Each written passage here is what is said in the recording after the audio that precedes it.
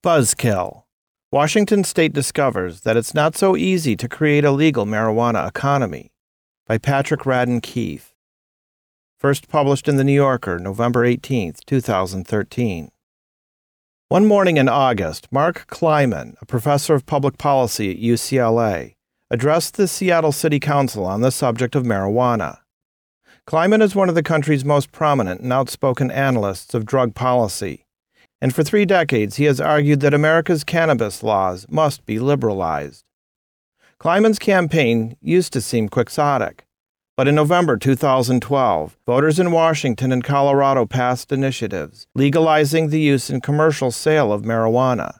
Immediately afterward, the state of Washington decided that it needed help setting up a pot economy.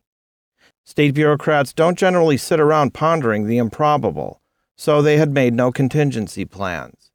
A call for proposals was issued. Kleiman assembled a team that beat out more than 100 other contenders for the job. He calls himself a policy entrepreneur and offers advice through a consultancy that he runs, BOTEC or Botech Analysis Corp. In a nod to the ambiguity inherent in studying illicit economies, Botech stands for back-of-the-envelope calculation. Washington and Colorado have launched a singular experiment. The Netherlands tolerates personal use of marijuana, but growing or selling the drug is still illegal. Portugal has eliminated criminal sanctions on all forms of drug use, but selling narcotics remains a crime. Washington and Colorado are not merely decriminalizing adult possession and use of cannabis. They are creating a legal market for the drug that will be overseen by the state. In a further complication, the marijuana that is legal in these states will remain illegal in the eyes of the federal government because the Controlled Substances Act of 1970 forbids the growing and selling of cannabis. What the state is doing in actuality is issuing licenses to commit a felony, Kleiman says. In late August, after months of silence, the Department of Justice announced that it will not intervene to halt the initiatives in Washington and Colorado. Instead, it will adopt a trust but verify approach, permitting the states to police the new market for the drug. Many other states appear poised to introduce legalization measures, and the Obama administration's apparent acquiescence surely will hasten this development. Washington's initiative, called I-502, received 56% of the vote, with especially strong support in western Washington, around Seattle. Voters saw a lot to like: the end of prohibition of a drug that many people enjoy and consider harmless, a fresh source of tax revenue, an end to the punitive and racially discriminatory enforcement of marijuana laws. Each year, U.S. authorities make more than 750,000 arrests for marijuana offenses. Blacks are more than 3 times as likely to be arrested for such offenses as whites are, although they are no more likely to use the drug. Pete Holmes, the city attorney of Seattle, told me that state prosecutors had stopped indicting people for marijuana possession because local jurors found the prohibition so objectionable that they tended to acquit on principle. A few years ago, Holmes stopped prosecuting misdemeanor marijuana possession cases. He then publicly endorsed I-502. The law, which was 64 pages long and contained hundreds of specific provisions, assigned the Liquor Control Board the role of regulating the pot market. Yet many difficult questions remained. Who would be allowed to grow legal marijuana? Who would be allowed to sell it? How much would an ounce of legal pot cost? The legislation gave Washington officials only a year to come up with answers. Randy Simmons, the state's project manager for I-502, says, "From the week after the initiative passed, it's been about 150 miles an hour." The Liquor Control Board instructed Kleiman and his associates at Botech to submit research papers outlining the advantages and disadvantages of rival approaches to legalization. They were to be paid $292 an hour. In the spring and summer, Kleiman's team engaged in the often surreal enterprise of conducting market research on a black market, producing reports on the number of active marijuana users in each county, estimating how many retail cannabis outlets would be needed to serve that population, assessing how various tax schemes might affect the price of the drug. They also investigated protocols for product quality standards and testing. Kleiman's mandate was to offer official options rather than prescriptions. But he has a lot of opinions, and he does not excel at hiding them. If Seattle has welcomed the legalization of marijuana with utopian optimism, a conviction that Washington's experiment will eventually sweep the nation, then Kleiman can seem like a total downer. Allergic to cant, he speaks with the bracing candor of a scientist in a disaster movie, and appears to derive grim pleasure from informing politicians that they have underestimated the complexity of a problem. The council meeting took place at City Hall, a glass and steel building overlooking Puget Sound. Council members sat around a long table, looking scrubbed and upbeat, as Kleiman, a large man of 62, with a lumbering gait and an unruly gray beard, took a seat before a microphone. One of the ideas that has actuated the cannabis legislation movement is that law enforcement really has bigger fish to fry, he said. We'd rather have cops chasing burglars than pot sellers, and that's a reasonable viewpoint. He paused. But the implication of a legal commercial market is not that you need less enforcement. The city councilors looked anxious. That'll be true in the long run, Kleiman allowed. In the long run, there shouldn't be much of an illegal business. In the short run, though, the answer is just the opposite. When legal marijuana goes on sale sometime next spring, the black market will not simply vanish. Over-the-counter pot will have to compete with illicit pot. To support the legal market, Kleiman argued, the state must intensify law enforcement pressure on people who refuse to play by the rules. A street dealer will have to be arrested in the hope that you will migrate that dealer's customers into the taxed and regulated market. Officials in Washington had been expecting a peace dividend, yet Kleiman was calling for a crackdown. It was the kind of logical argument that nobody wants to hear, not even law enforcement. To a narcotics detective, pot legalization can feel like an existential affront. As if to deepen the insult, tax revenue from the sale of legal cannabis will be devoted to substance abuse prevention and research, not to police or prosecutors. Who then was going to pay for such a crackdown? Although Kleiman urged state officials to set aside funds for increased law enforcement, he can get impatient with such complaints. He likes to say, "You don't get any of the revenue for arresting robbers either." He left the city councilors with a warning.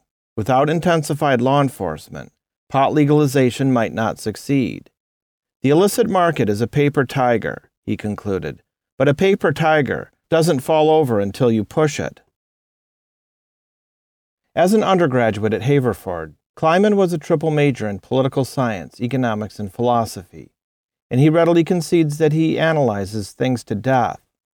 His friend Phil Heyman, a professor at Harvard Law School, recalls having lunch with Kleiman at a university cafeteria. Kleiman launched into an impromptu analysis of the arrangement of the buffet tables and the traffic pattern of his fellow diners, riffing on the optimal layout for the efficient allocation and consumption of lunch. There's a puzzle-solving quality to Mark, Heyman says. He loves to think through the decision theory of everything. Jonathan Calkins, a professor at Carnegie Mellon, worked with Kleiman in Washington. In drug policy articles, he says, Kleiman is known as a prodigious generator of unorthodox solutions. Not all of these ideas turn out to work in practice, but a lot of what happens in the whole field is Mark throws out an idea, and then we'll all investigate it, check it, respond to it. Kleiman has never been married and has no children, which allows him to crisscross the country, bestowing public policy, and often on matters of criminal justice. This year he is on track to hit 100,000 miles. Kleiman prides himself on being unconstrained by fixed ideas, and tends to discuss policy as if it were an engineering problem, a dispassionate tabulation of costs and benefits. He has been fiercely critical of the excesses of drug enforcement, but he also distrusts the unfettered libertarianism of those who would like to see all narcotics legalized. Harold Pollack, the co-director of the University of Chicago Crime Lab, says, Mark has a kind of iconoclastic credibility that comes from the fact that he doesn't fit neatly into the usual ideological camps you find in criminal justice policy. Ethan Nadelman, the executive director of the Drug Policy Alliance, a national group that advocates the decriminalization of all drugs, is more skeptical. Mark has always caricatured the drug debate as the hawks on one side and the doves on the other, and he's the wise owl sitting in the middle, he says.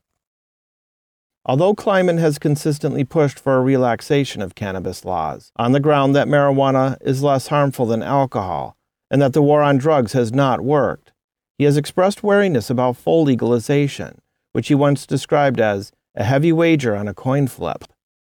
As recently as 2010, he condemned a ballot measure to legalize the commercial sale of marijuana in his home state of California. In an op-ed in the Los Angeles Times, he observed, "The only way to sell a lot of pot is to create a lot of potheads, not casual, moderate recreational users, but chronic multiple joints per day zonkers." The initiative was voted down. But as the costs of prohibition accumulated and legalization began to seem not just possible but inevitable, Kleiman began to reconsider his views. "We're now in 1928, he told me, likening this moment to the final days of alcohol prohibition. It's about to collapse under its own weight. He was uniquely positioned to offer guidance. Mark has the advantage that he's been thinking about these questions for decades, Thomas Schelling, the Nobel Prize-winning economist, told me. He's the best thing there is on drugs. Last March, when Washington's Liquor Control Board announced the appointment of the Botec team, Kleiman wrote in a blog post, "All the claims we've made over the years about knowing how to make smart drug policy are about to be put to the test." Cannabis is the most widely used illicit drug on the planet. For millennia, it has been cultivated for both its medicinal and psychoactive properties. Ancient Chinese texts recommend the plant as a surgical anesthetic. Herodotus describes the Scythians inhaling cannabis fumes, then shouting in ecstasy. In America, cannabis became illegal only in 1937, and the ban has never been especially effective. According to a Pew poll, more than 30 million Americans have used pot in the last year. Before Kleiman entered academia, he worked in the government. In 1979, he joined the Department of Justice, where he wrote a series of memos arguing that aggressive enforcement of marijuana laws would be counterproductive. At the time, most pot in America was a low-potency product from Mexico. When U.S. authorities tried to impede smugglers, they succeeded mainly in driving up the price, which enriched the smugglers without significantly dissuading users. Moreover, by squeezing the supply from Mexico, U.S. authorities inadvertently encouraged domestic cultivators, who produced more intense strains of the drug. In 1980, 10% of the high school seniors reported daily use of marijuana, and Ronald Reagan denounced it as probably the most dangerous drug in America. As president, he quadrupled federal spending on drug enforcement. Kleiman continued writing memos, but nobody was paying any attention. In 1983, he left government for the Kennedy School at Harvard, turning his memos into a PhD thesis, and then his first book, Marijuana: Costs of Abuse, Costs of Control. Kleiman argued that although legalization represented a radical near-complete solution to the problem of the illicit marijuana market, it also risked a potentially huge increase in the social costs of consumption. A better solution, therefore, was not the lifting of prohibition, but a severe enforcement cutback. In 1996, California passed an initiative to legalize medical marijuana. Studies suggest that cannabis can help relieve the debilitating pain caused by chronic ailments and the nausea associated with chemotherapy. It was a decisive moment for the public image of the drug. The only thing more potent than drugs as a negative symbol is cancer, a medical marijuana advocate told Klein at the time. We're going to make people choose between drugs and cancer, and they're going to vote for drugs. Since then, 19 other states and Washington, D.C. have passed similar measures. A 1991 survey found that only 17% of Americans supported fully legalizing marijuana. A Pew poll in 2010 showed that the number had jumped to 41%. By now, a majority of respondents favor the change. Young voters are twice as likely as the elderly to embrace legalization. Shifts in attitude are discernible, even in conservative constituencies. The evangelist Pat Robertson recently told The Times, "We should treat marijuana the way we treat beverage alcohol." Allison Holcomb, a lawyer with the ACLU in Seattle, wrote the ballot initiative that became known as I-502. She told me that her public outreach efforts had targeted moderate voters who are not necessarily cannabis customers themselves. "The majority of people don't like marijuana, but they also don't like our laws," she said. "So the message pivot is that you can support reform while not liking marijuana. Holcomb highlighted the role of Mexican drug cartels, which have made billions of dollars by supplying the American black market and have been responsible for more than 60,000 deaths in Mexico in the past 7 years. Murderous cartels may be an even more potent negative symbol than cancer. In her campaign, Holcomb emphasized that Washington had successfully legalized medical marijuana in 1998. Crime did not go up. The streets were not overrun with dazed potheads. Instead, the black market gave way to a quasi-respectable, if mostly unregulated, scene. One afternoon in the comfortable Seattle suburb of Capitol Hill, I visited Murako Kiashnatoka, who runs Green Buddha, one of the oldest medical marijuana dispensaries in town. A woman in her 50s with short gray hair. She answered the door in yoga wear, a giant white cockatoo balanced on her shoulder. "Come on upstairs," she said. "I'll show you my grow." Kiashnatoka has been cultivating marijuana for more than half her life. For many years she did it illegally, until she was ratted out by a landlord and busted in 1997. Although the charges were dropped, the experience traumatized her, and when Washington legalized the medical use of marijuana, she went into the dispensary business. She sells high-end sinsemilla, unpollinated female cannabis flowers, to medical marijuana patients. Kiashnatoka is a patient herself. She told me that she has a seizure disorder, degenerative discs, and lingering pain from old operations. Upstairs, we entered a humid, windowless room. 30 cannabis plants stood beneath a canopy of fans and lights. "I can pull 12 pounds a year out of this room," Kiashnatoka said. She pointed at the bristly plants. "That's an Alaskan thunderfuck. That's lemon haze. Feels like espresso. Really big." Talking to boutique cannabis growers can resemble an encounter with an earnest sommelier. There are 2 subspecies of cannabis, she explained. Indica, which mellows you out, and sativa, which boosts your energy and gives you a buzz. She added, "I used a little sativa before you arrived." In Washington, operating a dispensary is a legally ambiguous enterprise. Patients who obtain a green card from a sanctioned medical provider can grow up to 15 cannabis plants. These users can pool their plants and form a collective, in which the growers are reimbursed for their costs. Kiashnatoka stressed that Green Buddha is nonprofit, adding that it generates only a modest income for her. But many medical outlets in Washington openly pursue profits. In a 2007 raid, Seattle police recovered 1,500 plants from the home of one dispensary owner. The owner, who maintained that he represented 1,200 patients, was not prosecuted. Moreover, many patients are recreational users who have obtained a green card from a lax or unscrupulous medical provider. In 2010, Kiashnatoka told me the state began allowing naturopaths to authorize cannabis patients, and the whole scene completely blew out. You went from 5 dispensaries to 65 in like 3 months. Some dispensaries stopped growing their own pot because it was cheaper, if illegal, to import larger quantities from California. Kleiman considers the dispensary business to be farcically unregulated. "Anyone can make you a patient, including a nurse practitioner," he says. "I don't think they've gotten to plumbers and veterinarians yet, but they're getting there." It's not clear how dispensaries will fare once legal pot stores open. The framers of I-502, not wanting to alienate enthusiasts for medical cannabis, pointedly sidestepped the fate of the dispensaries and scarcely mentioned medical marijuana. Kleiman, however, was adamant from the start. He argued that the new regulated market was more likely to succeed if the state supplanted dispensaries with I-502 stores. Medical marijuana is not taxed, so it may remain cheaper than legal cannabis. Kleiman maintained that the solution was to make sure that only genuinely sick people could receive medical cards, and then set up the I-502 stores so that such patients could purchase pot tax-free. One advantage of the I-502 stores is that their marijuana will be tested for mold, fungus, pesticides, and other impurities. The state's dispensaries are not required to subject their product to such evaluations.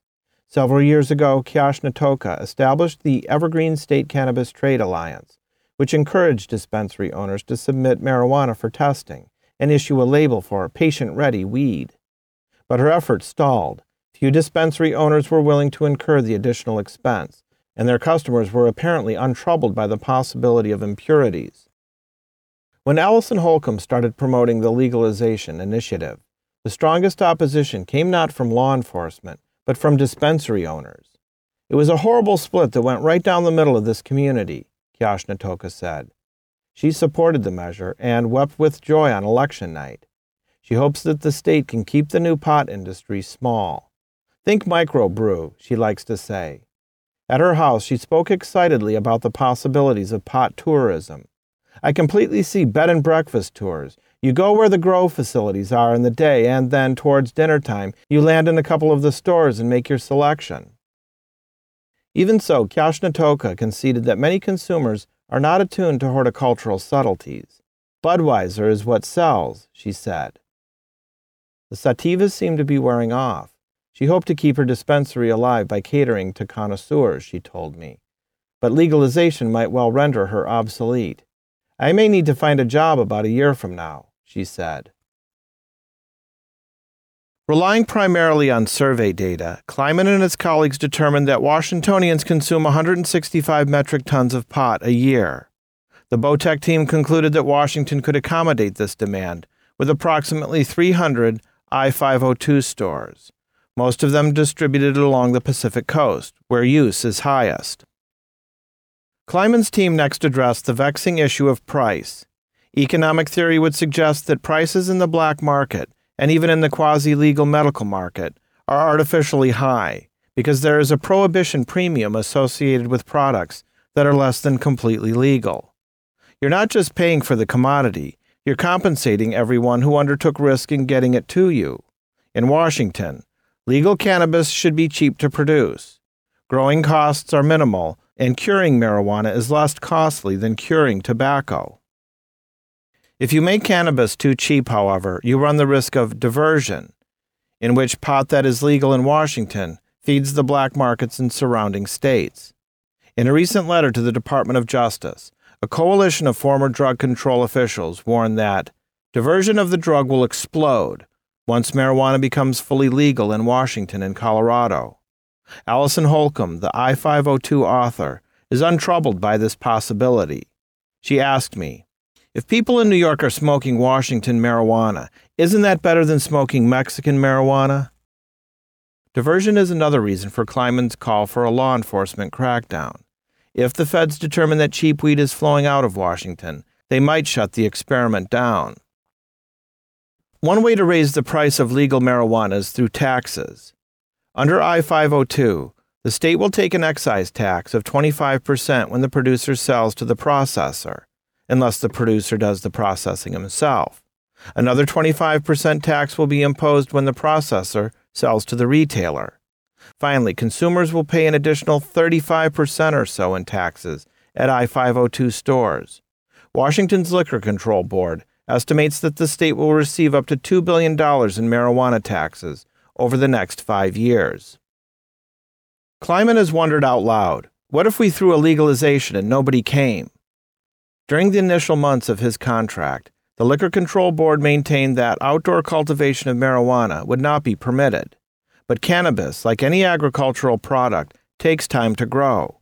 Unless illegally cultivated plants were grandfathered into the new system, the I-502 stores might not have sufficient inventory when they opened. Kleiman and others pushed the board to allow outdoor plants, which have a higher yield, and to create a path to citizenship for cannabis plants that had been grown illegally.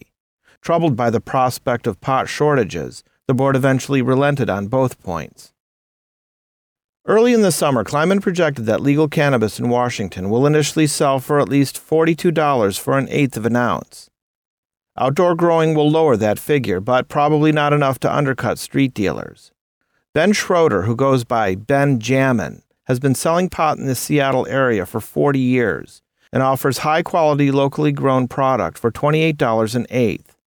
He sells weed from California at $20 an eighth. Some customers may be willing to pay a premium for the convenience and the peace of mind associated with buying legal pot that has been tested for impurities. But Ben Jammin says, "I assume that a lot of people are still going to come to me." At the City Council meeting in Seattle, Kleiman said that the tax scheme outlined in I-502 was rigid and short-sighted. Because of the state's heavy surcharges, illegal marijuana will likely be more expensive than the illicit equivalent. But as production costs plunge, legal pot will become much cheaper. We're going to have a tax that starts too high and winds up too low, Kleiman said. He laid out a better approach. The optimal tax system, if I were doing it on a blackboard, would have been somewhat homeostatic. You're looking to maintain a price, maybe a little bit below or a little bit above the current illicit price, and therefore you'd like to have the tax be low at the beginning and rise as the cost in the industry falls. The state didn't reconsider its tax plan, however. The prospect of an immediate windfall was perhaps too tempting.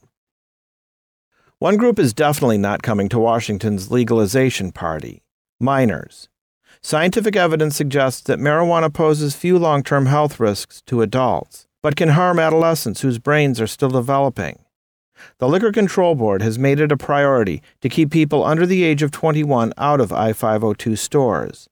But according to some studies, a quarter of marijuana consumers are underage. Kleiman told the city council that it would be better for children to get marijuana from parents or friends who buy it at I-502 stores than to obtain it through the black market because of the testing and the quality control. Moreover, if kids keep resorting to the black market, they will sustain the criminal enterprises that I-502 was designed to eliminate. Once you have a licensed store system, you should expect, and in fact want, most of the pot that goes to kids to go through that system, Kleiman said, adding with a seditious grin, "You can't say that out loud, but I can." Young people who can obtain a green card already purchase pot from dispensaries. 19-year-old kids on skateboards with a medical authorization card, Ben Jamin told me. That's the cash cow now. The morning after Kleiman's presentation at the city council, I drove to Tacoma to meet with Jay Bernberg, a lawyer who works exclusively on pot cases. Along the way, I heard a radio report on Kleiman's presentation, which highlighted his call for a police crackdown. In the reception area outside Bernberg's office, I spotted a bowl of matchbooks. Each one was emblazoned with his phone number and the words, "Drive fast, take chances, call collect." Bernberg is in his 50s and has a ponytail and wire-framed glasses, his voice an ebullient rasp, and he walks with a piratical swagger. "I have 200 dispensary clients," he told me before catching himself. "Well, I represent Collective Gardens." Many of Bernberg's clients have worked in the marijuana industry for decades. When the Liquor Control Board starts issuing licenses, he told me, his clients will have to decide whether it's worth it to come in from the cold. He introduced me to a client, a longtime grower who asked that I not use his name. The man planned to apply for a license to grow pot, but complained that because of all the taxes and restrictions, he'd have to grow more to make less money. Bernberg said that many of his clients are ambivalent. "I can get a bag of weed as easy as I can get a dozen eggs," he said. "That's the way it has been, and that's the way it'll always be. The black market's not going anywhere." Allen Ginsberg once suggested that the paranoia that sometimes results from smoking marijuana is an effect not of the narcotic, but of the law. Bernberg and his clientele are dubious about the state's intentions, and Kleiman's presentations to Seattle City Council did not help matters. "We're going to have the toughest enforcement in the country to make our legalization plan work." Bernberg sputtered. "That is ass backward." In his view, Kleiman's proposal was driven not by high-minded policy considerations, but by the logic of the street. "Look at what a thug will do for $1,000. The state wants to make millions. I'm predicting a bloodbath. As the Liquor Control Board tries to capture market share, we're going to see some weird shit go down." Bernberg began talking feverishly about jackboots and mass resistance, and I was reminded that part of the allure of cannabis is its historical connection to the counterculture. Bernberg recalled, "I was at a Grateful Dead concert once when I was a graduate student. I complained that there were cops there, and the guy I was with said, 'It wouldn't be any fun without the cops. If there wasn't that risk and danger, who the fuck would care?'" When Kleiman is not on the road, he lives in the Brentwood neighborhood of Los Angeles, in a book-lined apartment overlooking a narrow courtyard. After I arrived there one morning, Kleiman prepared coffee, though he doesn't drink it himself. In another departure from convention, he prefers hot chocolate, even in high summer. I like chocolate, and it's a stimulant, he explained. In 1995, after many years as a lecturer at Harvard, Kleiman moved to UCLA. He enjoys the West Coast, but his pallor marks him as an outsider. He grew up in a Jewish enclave of Baltimore, where his father was a surgeon, and he misses the East Coast, where his ardor for policy is less exotic. When I asked Kleiman about his experience with marijuana, he replied, "If you do drug policy and you're asked whether you use drugs, you've got two choices. You can say, yes, I'm a lawbreaker, please come arrest me, and ignore everything I say because I'm a bad person. Or, no, actually, I don't know what the hell I'm talking about. Since neither of those is an advantageous admission, I don't answer the question." He was more forthcoming about psychedelics. He told me to look up a YouTube video that captures a raucous conference organized in 1990 by the Multidisciplinary Association of Psychedelic Studies. Kleiman, appearing alongside Timothy Leary and Ram Dass, wears a tie-dyed t-shirt and speaks about a future of performance-enhancing drugs. Kleiman told me, "I never met anybody who used cocaine 30 years ago and says, I really learned a lot from my cocaine use. But you know the Steve Jobs quote about how Windows would be a better operating system if Bill Gates had dropped acid just once." One of Kleiman's books is called Against Excess. The title refers both to the war on drugs and to drug use. Leary, he told me, was undone by excess.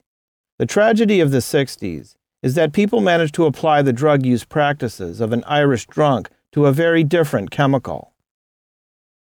In 1986, Kleiman and a collaborator, Peter Reuter, published a seminal paper, Risks and Prices, which argued that the drug trade should be analyzed not as a moral issue or a justice issue, but as a market that is dynamic and adaptive. After the paper was published, Kleiman told Reuter, "We're monopolists in selling drug policy analysis. If only there were a demand for it, we'd be rich." Kleiman and Reuter garnered an academic following, and more scholars adopted their rigorously empirical approach to drug policy.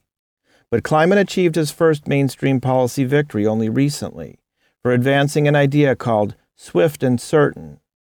Traditionally, criminals who have been placed on probation or parole are subjected to random drug testing. A failed test is a violation, and offenders sometimes receive extended jail sentences. But the timing of tests is sporadic, and many probationers take their chances and use drugs, either because they can't control themselves or because the minimal likelihood of a test encourages risk. For decades, Kleiman argued that it would be better to schedule frequent drug tests for people on parole or probation, followed by relatively minor sanctions for those who fail. The idea was unpopular with both policymakers, who wanted to severely punish drug use, and with those who viewed addiction as a medical condition. Then in 2004, a judge in Hawaii instituted a pilot program mirroring the swift and certain approach. People in the program were significantly less likely to use drugs when they knew they would be sanctioned for it, even minimally, and Hawaii's criminal justice system saved money, in part by reducing the number of prisoners serving long-term sentences. In 2010, Kleiman promoted the idea in a widely praised book, When Brute Force Fails, and other jurisdictions across the country, including Seattle, adopted the program. Kleiman is gratified by this belated success, but he is frustrated that most drug policy remains influenced more by ideology than by data. There are few reliable studies about the dynamics of the illegal drug market, and scientists are shockingly ignorant of the pharmacology of cannabis. The Controlled Substances Act placed marijuana in the most restrictive category of narcotics, which meant that it had a high potential for abuse and no medicinal value. When scientists have sought to study, say, the role of cannabis in easing pain or diminishing seizures, they have faced considerable difficulty obtaining plants for testing. Only one facility in the U.S. grows marijuana for scientists, the Coy W. Waller Laboratory at the University of Mississippi. Established by the government in 1968, it can produce hundreds of pounds of pot in a year. During harvest season, Armed guards patrol the facility. In order to obtain weed from Waller, academics must first seek approval from the Department of Health and Human Services and from the Drug Enforcement Administration.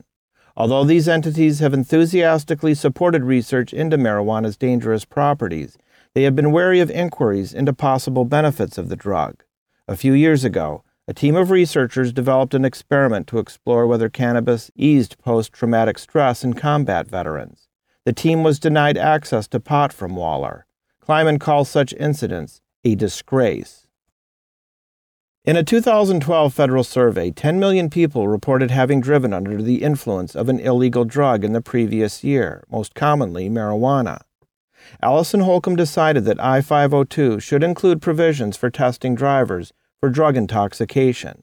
But scientists know little about how the key components of marijuana, tetrahydrocannabinol, THC, and cannabidiol, CBD, affect different users.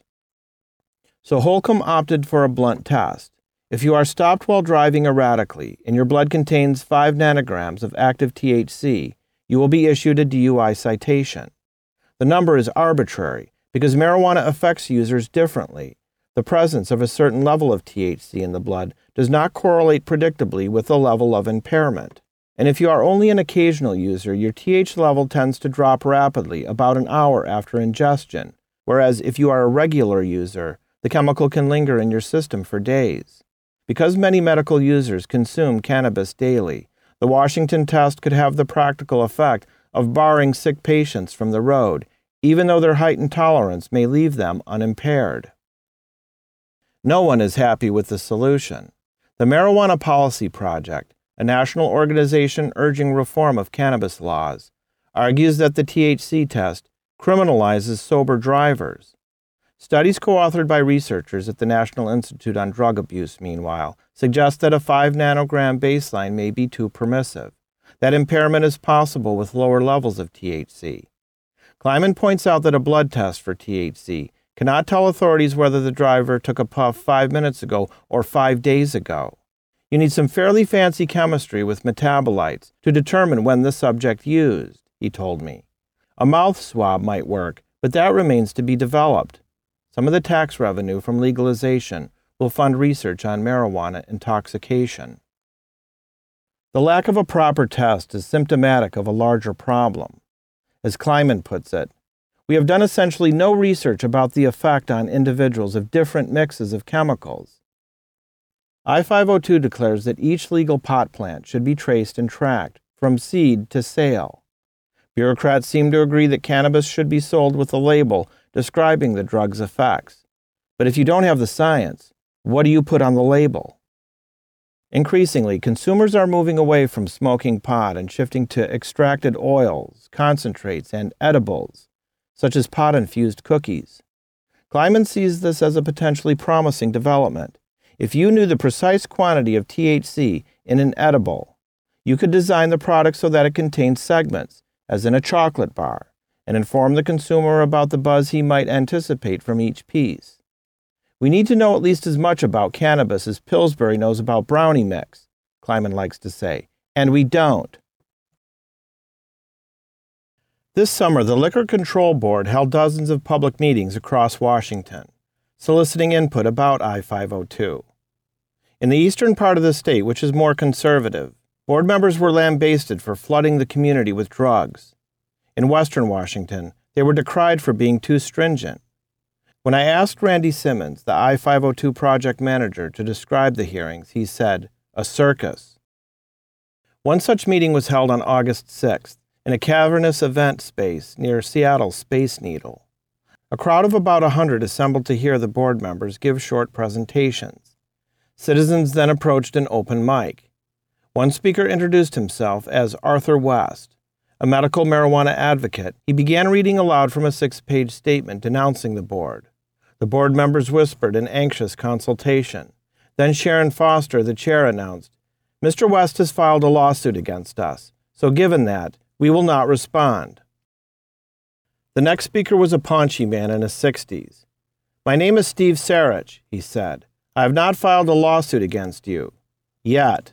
The crowd laughed. Sarich is well known in Seattle. He is an erotic photographer turned pot impresario who operates a dispensary. Until recently, he also ran a company that makes edibles and a service for obtaining medical marijuana authorizations. The 2007 raid that recovered 1,500 cannabis plants took place at Sarich's home. He was one of the loudest opponents of I-502, which he claimed would enable the government to persecute cannabis patients through the DUI provision. Several people suggested to me that Sarich's opposition was driven by a desire to play the provocateur and to protect his position in the medical marijuana market. He turned to the room and announced, "I can guarantee that you've been lied to when they say we are not looking to take over medical." Foster was looking haggard. "Truly, folks," she said, "we do not have a role in medical marijuana at this time, and we don't know if we ever will." A tall, gray-haired man introduced himself as John Dickinson. He announced that at 6 earlier forums on I-502, he had incorrectly said that he was once the largest importer of hashish in the country. In fact, he had been number 2. "Thank you," Foster said tightly. Dickinson was not finished. Referring to the pot that will be sold at I-502 stores, he said, "I heard out in the hallway that you were going to put a limit on how high the THC will go." "Rumors abound," Foster said. Dickinson noted that some countries, like the Netherlands, had considered banning strains whose THC content exceeded 15%. "Is there any word about limiting the THC level?" he asked. "No," Foster said. "Good," Dickinson exclaimed, smiling, "because I was going to share with people the strongest marijuana in the world." He held aloft a baggie of weed, to laughter and applause. "It's 29%. Another speaker was Lindsey Burton, a drug treatment counselor for young people. A middle-aged black man, he stood out in the crowd. The proponents of legalization in Washington appear to skew white and middle class, but the population of users is considerably more diverse. "My family has a history of drugs and alcohol," Burton began. "Everybody knows that marijuana is one of the gateway drugs." This claim has been comprehensively debunked, and there were some groans of protest, but Burton persisted. He said that in the south end of Seattle, where he works, there was already a heavy concentration of medical marijuana establishments, many of them near schools. "How many more storefronts will be allowed to open up in our community?" he asked. One of Foster's colleagues assured him that I-502 would not permit many stores to open in a single neighborhood. Burton had more to say, but Foster reminded him that there were many others waiting to ask questions. He pointed out that prior speakers had been permitted to ramble, and that he was one of the few attendees who represented the youth. He began to shout, "There's people here who want to make money on this. People like me will be dealing with the fallout." This past spring, a former Microsoft executive named Jamin Shively held a press conference in Seattle, announcing his intention to raise as much as $100 million and invest it in the pot business. He proclaimed, "Yes, we are big marijuana." The national pot market may exceed $30 billion, and a wave of media stories this spring heralded the birth of a new industry. A headline in Vice, "Get rich or high trying." Investors, prospectors, speculators, and salesmen are scrambling to join the so-called green rush. At investment summits, marijuana entrepreneurs pitch potential angel investors. The continued taboo on cannabis can give these proceedings a strange vibe. At one summit I attended, in a Manhattan office tower, people pitching startups wore tags with their full names, where potential investors wore tags that said only Rick R. or John T., as if they were members of an addiction support group. When Kleiman learned of Shively's press conference, he wrote a lacerating blog post. It was inevitable that the legalization of cannabis would attract a certain number of insensate greedheads to the industry. I suppose it was also inevitable that some of them would be terminally stupid. Kleiman believes that the negative social consequences of legalization may be severe if profiteers can turn cannabis into a largely unregulated commercial product. He suggested to Washington's Liquor Control Board that it limit the volume that any individual grower can produce under I-502 in order to curb the power of large producers. In October, the board announced that the largest producers will be limited to growing marijuana fields of 30,000 square feet.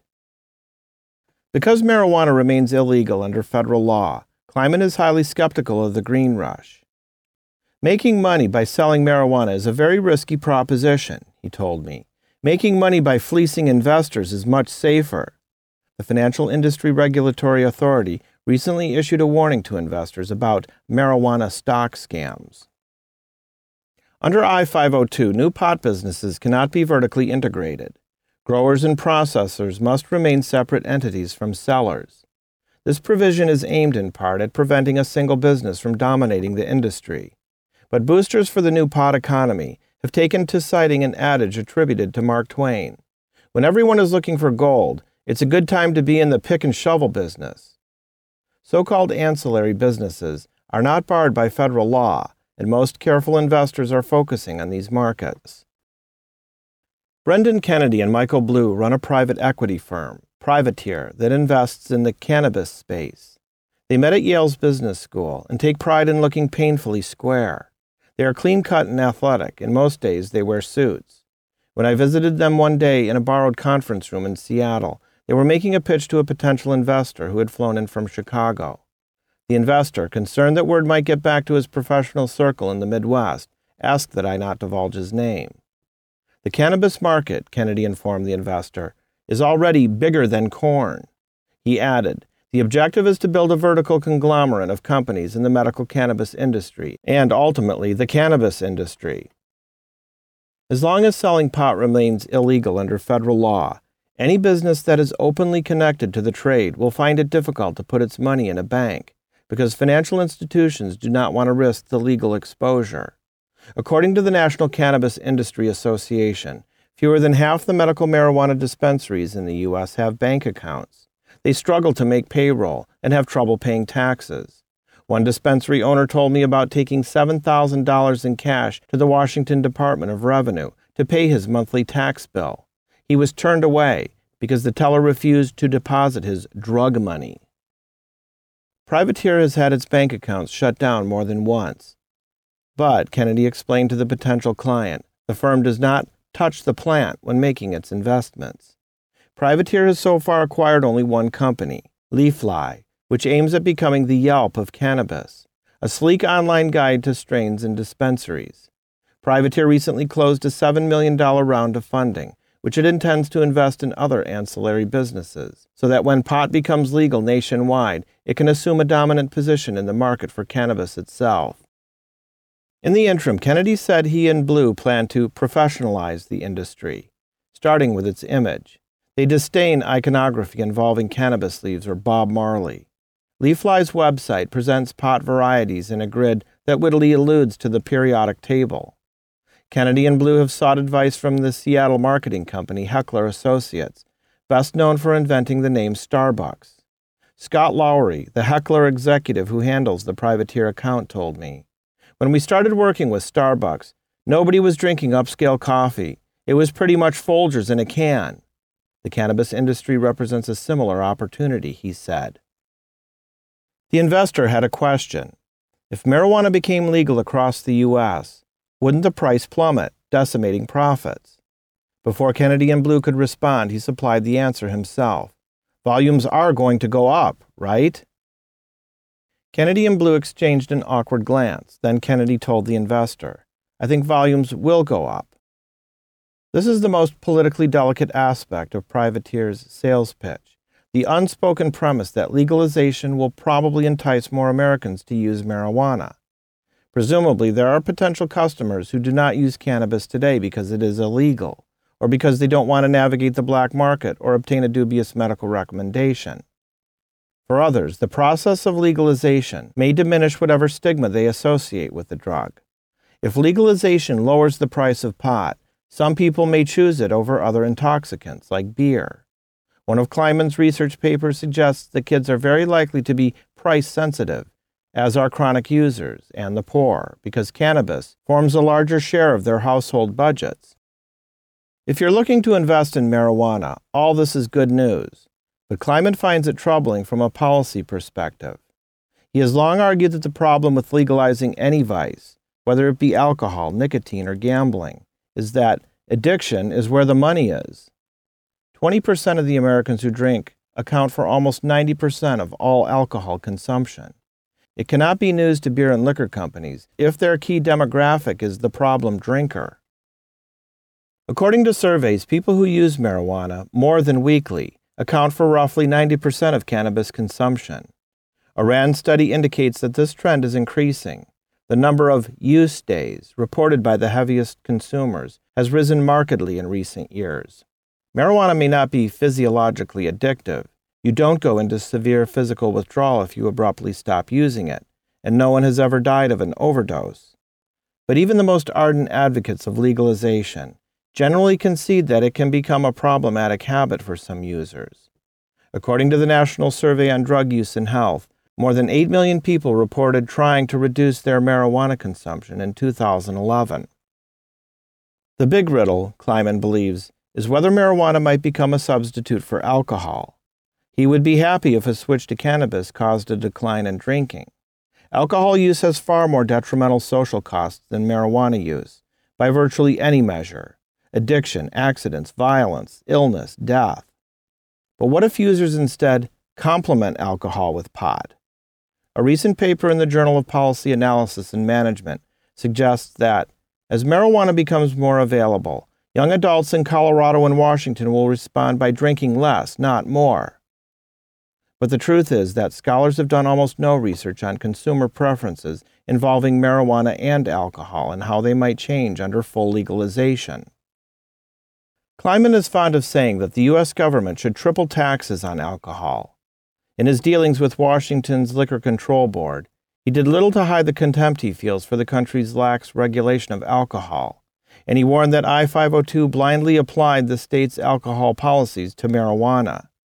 The alcohol model is a very, very bad model that's had very, very bad outcomes, Kleiman told the board. We shouldn't want to do that again. One afternoon this summer, Kleiman went to Washington, D.C. to attend a symposium on legalization hosted by the National Institute of Justice. In a speech, he said, "The primary impact of legalizing cannabis is there will be probably 650,000 fewer arrests every year and 40,000 fewer people behind bars, and there will be an additional 15 billion stoned hours." He looked out at the half-empty auditorium. "You have to decide whether a stoned hour is a good thing or a bad thing," he went on. "That decision is going to drive a lot of your judgment about whether legalization is a good idea or a bad idea. But even if you had your values straight, you'd have to know the facts, and we mostly don't." For years, Kleiman's resistance to outright legalization was based in part on a fear that commercialization of the drug could triple its use. But when he arrived in Washington state, he proposed an audacious solution. In order to curb problematic consumption, you could introduce a license for using cannabis. We issue licenses to drive a car or to own a gun. Why not a license for consuming recreational drugs? Any adult could obtain such a license, and the license could stipulate a quota for personal monthly use. This quota would be set by the user and could be large or small. But once a consumer has set a quota, it could be changed only in writing, with a month's notice. Such an innovation could counteract the dangers of excessive impulsive use by encouraging individuals to set their own limits. Users could set very high quotas for themselves, of course, but the provision would nudge at least some citizens into being more responsible. To work properly, a personal quota system would need a central database of marijuana users, which would allow I-502 stores to determine if customers were trying to exceed their monthly allotments. Kleiman's solution was ingeniously eclectic, a hybrid that balanced individual liberty and state control. Nobody liked it. He floated the idea to the Liquor Control Board, but its members never seriously considered it. In their Liquor Control Board hat, they don't think of themselves as having primarily a drug abuse control mission, he said to me. Their job is to make sure that taxes are paid, hours are observed, and no direct sales are made to minors. The idea of a personal quota has no place in that system. Phil Heyman told me, "Mark's instincts are not to think too much about political feasibility. That would be a waste of his talents." At the symposium in D.C., Kleiman told the audience that his greatest worry about I-502 was advertising. What could the type of marketing that turned millions of Americans into Starbucks addicts do with marijuana? I-502 will restrict advertising near schools, and campaigns cannot be aimed at children. But the Supreme Court has interpreted the protections of the First Amendment to extend to commercial free speech, and a ban on advertising a legal product might be deemed unconstitutional. For Kleiman, one flaw of I-502 is that the state will simply regulate stores owned by private individuals. It would be better for the state to own and operate the stores. That way, government officials could opt not to advertise at all. But states cannot order their employees to violate federal laws, so state ownership is not yet an option. In any case, many states have eagerly marketed vice for tax money, most notably with state-run lotteries and casinos. Earlier this year, the Liquor Control Board unveiled a logo for Washington state marijuana, with a cannabis leaf superimposed on a map of the state. After an outcry that the state was promoting pot, the design was abandoned. "I don't like stores," Kleiman told me. "Stores are basically marketing centers." He tried to sell the Liquor Control Board on an alternative approach, home delivery of pot. Such services already exist for medical marijuana. But to Kleiman's frustration, the board rejected the idea. At the symposium, he said, "It's very hard in the somewhat Manichean world of politics not to go from cannabis is illegal and you should go to jail for selling or using it to cannabis should be tightly regulated, without going all the way to we should sell it like cornflakes." Ethan Nadelman of the Drug Policy Alliance thinks that Kleiman's fears are overblown. When the Netherlands decriminalized marijuana, consumption levels rose, but they remained lower than in many countries where pot was prohibited. The popularity of the drug has risen and fallen over the decades, and nobody really understands why. If marijuana consumption goes up in Washington in the coming years, it wouldn't be possible to attribute this shift entirely to I-502. When I asked Allison Holcomb whether she could live with a big increase in marijuana consumption, she paused. Holcomb knows that legislators in other states are monitoring the experiments in Washington and Colorado. "It would bother me if problematic use went way up," she said. "Yes. Would it make me think that we should go back to treating it as a crime? No." After Kleiman's speech, we walked to a coffee shop, where he ordered a hot chocolate. His work for the Liquor Control Board was drawing to a close, he told me. He and his Botech colleagues had proposed several follow-up studies. "I think we have a way of measuring the cross-elasticity of demand between alcohol and cannabis," he noted, but the board said it had only so much money.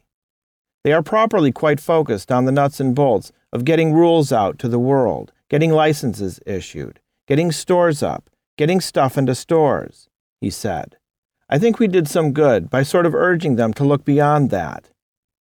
In mid-October, a working group appointed by the state legislature proposed abolishing the dispensary business, tightening the system for authorizing medical cannabis use, and channeling patients into the I-502 stores, all ideas that Kleiman had proposed.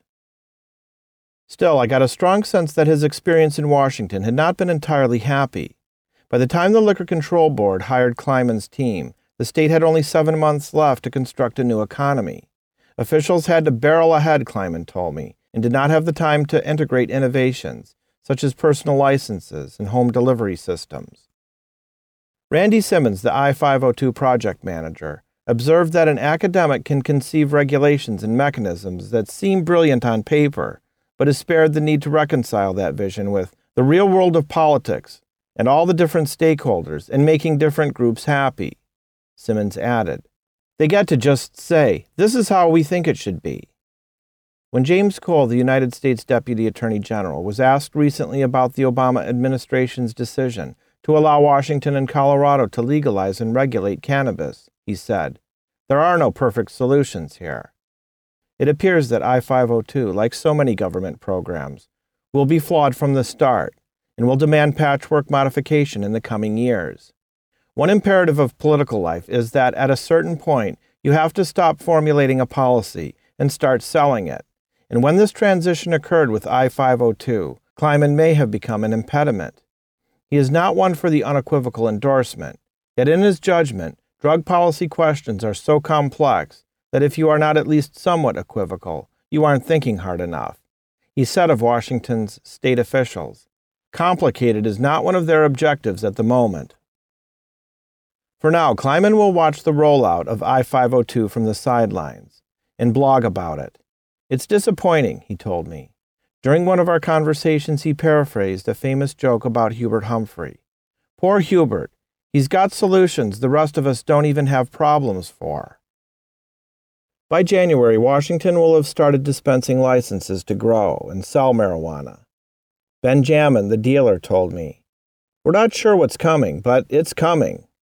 Kleiman is happy to see prohibition end, and he hopes that legalization is a great success, but he is no longer optimistic. He told me, "I think commercial production and sale of cannabis is going to end in tears."